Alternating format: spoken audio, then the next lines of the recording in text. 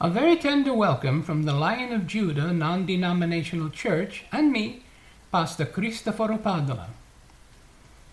My beloveds, come close to me now with your heart. During these days of illness and the passing of our dear ones, I feel there is a deep need for me to share with you this, my reflection upon my beloved companion known as death, who has walked ever close to the family of all life since the moment of their birth. These words are from the poet Rumi. Grief can be the garden of compassion.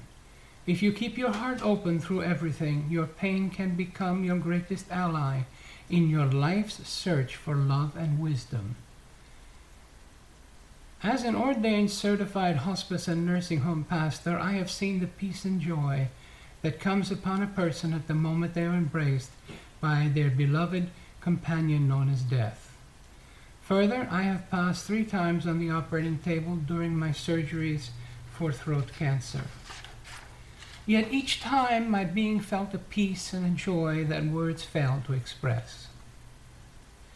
My dear ones, I believe that we are created in the divine, loving, and eternal spiritual image of our beloved Heavenly Father and Mother.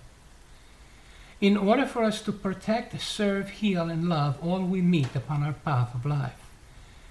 When my beloved companion embraces me, there will be a parting of the waters of the body and the spiritual life of the soul, which shall find once more the gift of its wings to return to the open, everlasting, loving arms of our beloved Heavenly Father and Mother. I believe that the essence of life is the soul, not the body, and because the soul is ever connected and belongs to our beloved Heavenly Father and Mother, we should seek to not fear the concept called the passing of a person. I believe there is no power here on earth that can dim the eternal life light of the soul.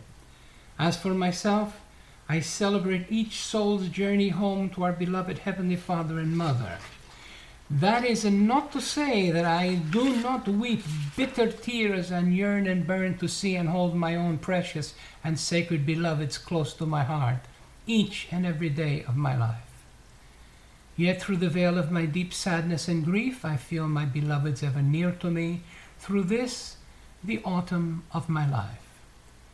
One day my soul and your soul will return to our beloved Heavenly Father and Mother, and at that moment we shall be reunited with our precious and sacred beloveds for all eternity. May I request that you consider the chapters in Genesis 23:1 and 25:18, known in the Torah, the Hebrew Bible, as the Parashat Shanyeh, meaning the life of Sarah, which speaks to the heart about the passing of Sarah. And again in the Torah, Parashat Vayek, Jacob lived, Genesis 47:28 and 50:26, which also speaks to the heart about the passing of Jacob.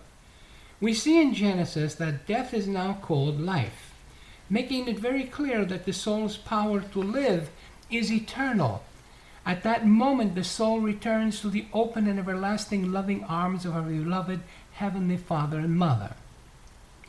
Thus, death is in fact an eternal continuation of the divine gifts to each person from our beloved Heavenly Father and Mother's spirit, character, and love that dwells within our heart, mind, and soul. Consider the poet Rumi's words. The prophets accept all agony and trust it, for the water has never feared the fire. I shall close my reflection with the essence of the message of Sufism. From the 9th century onwards, Sufism has embraced Islamic spirituality. This is the loving heart of Islam. It is not the Islam of the fundamentalists. Each person is to remember God and serve others. The true practice of devotion is service. If you wish to serve the beloved, you must serve others in selfless service. We begin to see ourselves clearly. The rough ego starts to be smooth, and we learn humility, tenderness, and love. It is always love at the core of the Sufi tradition. Love is the reason we are all here. We are all on earth to learn about love. As we experience higher love and learn to open ourselves to giving and receiving love, it is said that we see the face of God. We see the many faces of the divine in all we meet and in ourselves. Ultimately, we reach a stage where we do not see the many anymore, and instead only see the one. Amen.